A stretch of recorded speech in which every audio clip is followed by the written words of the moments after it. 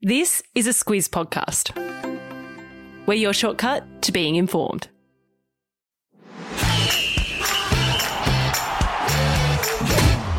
Good morning. This is Sport Today, your weekday sports news podcast that puts you ahead of the game. I'm Sam Ferris. And I'm Martin Gabor. It's Friday, the 1st of October. In your Sport Today, COVID impacts the NRL Grand Final, the road trip that ruled out 6 rugby players, unvaxxed NBA stars could lose millions, and the MCG transforms.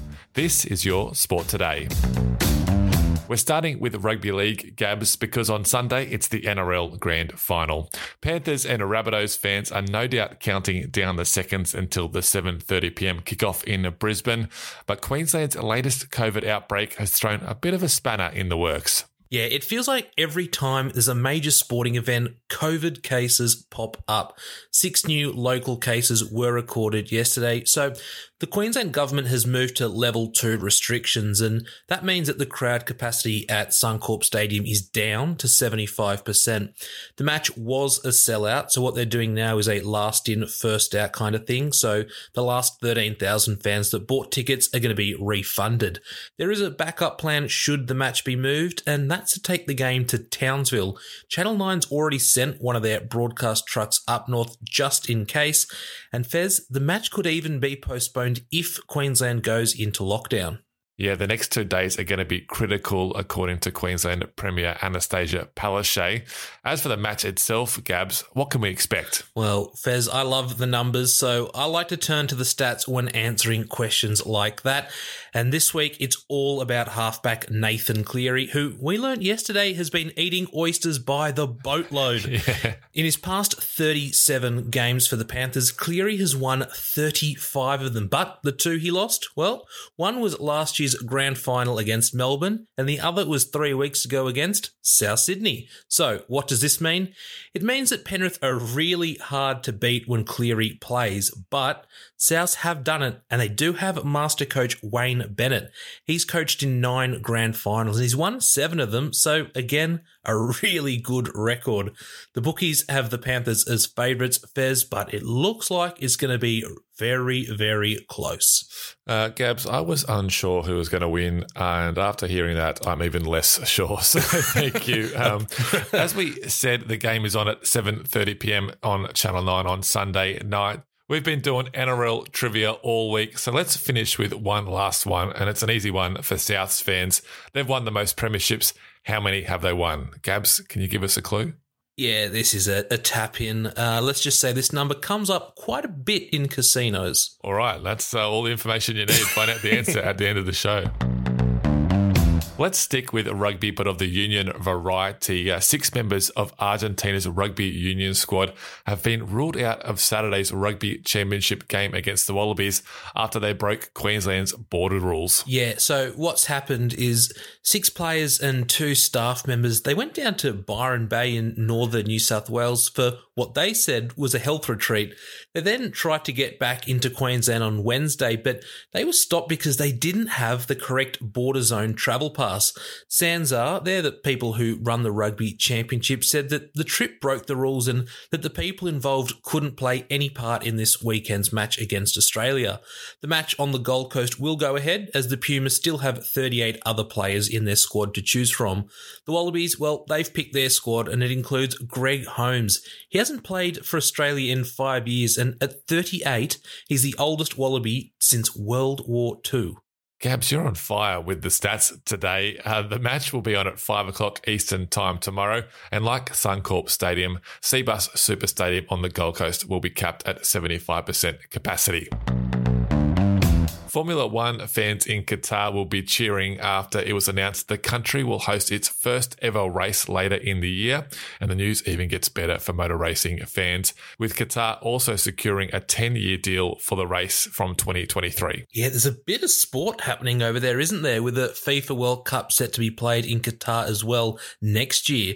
So this round of the F1 season was listed as TBC on the schedule, and that's because organisers were trying to work out a new location location after the Aussie Grand Prix was cancelled earlier in the year due to border closures because of COVID. So what it means is round 20 of the season will be at the Losail circuit in Qatar, which has hosted MotoGP, that's motorcycle racing, since 2004. Fez, this is a big deal for the region because it means the final 3 races of the season will all be in the Middle East. The race in Qatar will be at night on November the 21st. Lewis Hamilton leads Max Verstappen by 2 points in the Drivers' Championship, and there's 7 races to go. The next event is in Turkey, and that's next week.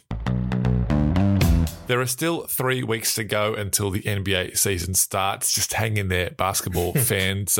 Most of the players over there are jabbed, but those who haven't have been told they could lose millions of dollars if they don't get vaccinated. Yeah, so the league hasn't actually made the jab compulsory for players, but local laws in some states would make it impossible for players to take part in games if they haven't been vaccinated. Cities like New York and San Francisco, they've banned unvaccinated people from certain places, and that does include indoor sports arenas. Now, this is a really big deal for players from teams like the Brooklyn Nets and the Golden State Warriors because anti-vaxxers would end up missing 41 home games under these laws.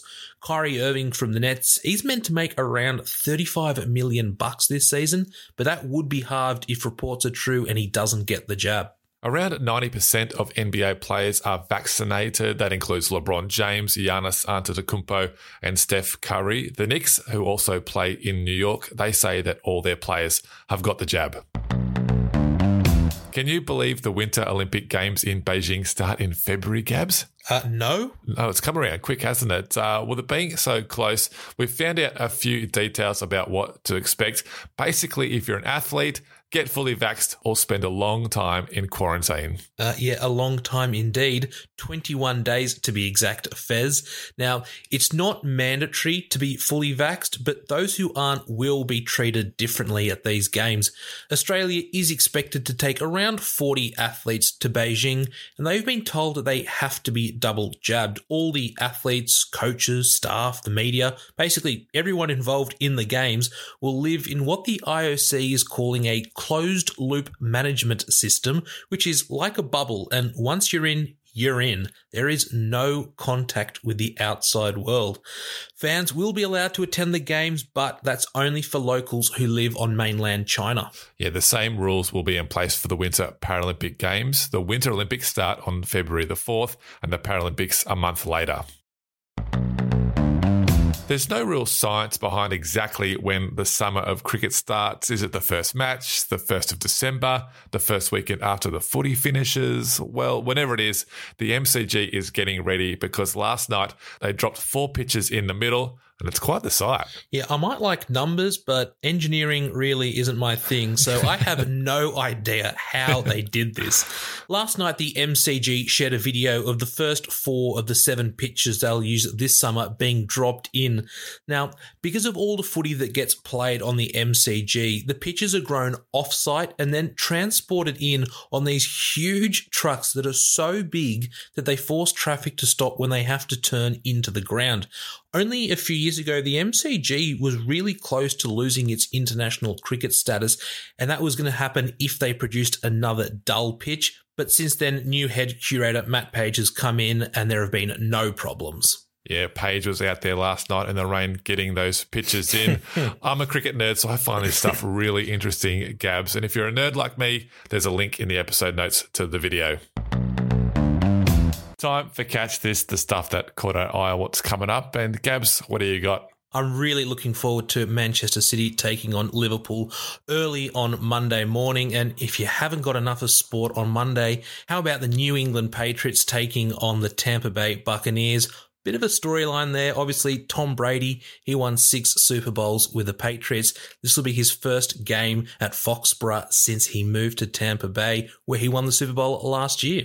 Yep, it's Brady v. Belichick on Monday morning here in Australia. As for today's trivia question, Gabs, how many premierships have South Sydney won? You said it was a number at casino a lot. Hit me, 21. 21. They lead over the Roosters on 15 and St George Dragons on 15 as well. All right, that's it for us this week. Just a reminder, we're based in New South Wales, so we have Monday off. So we're going to come back to you on Tuesday. So have a great weekend watching sport, and we'll catch you next week.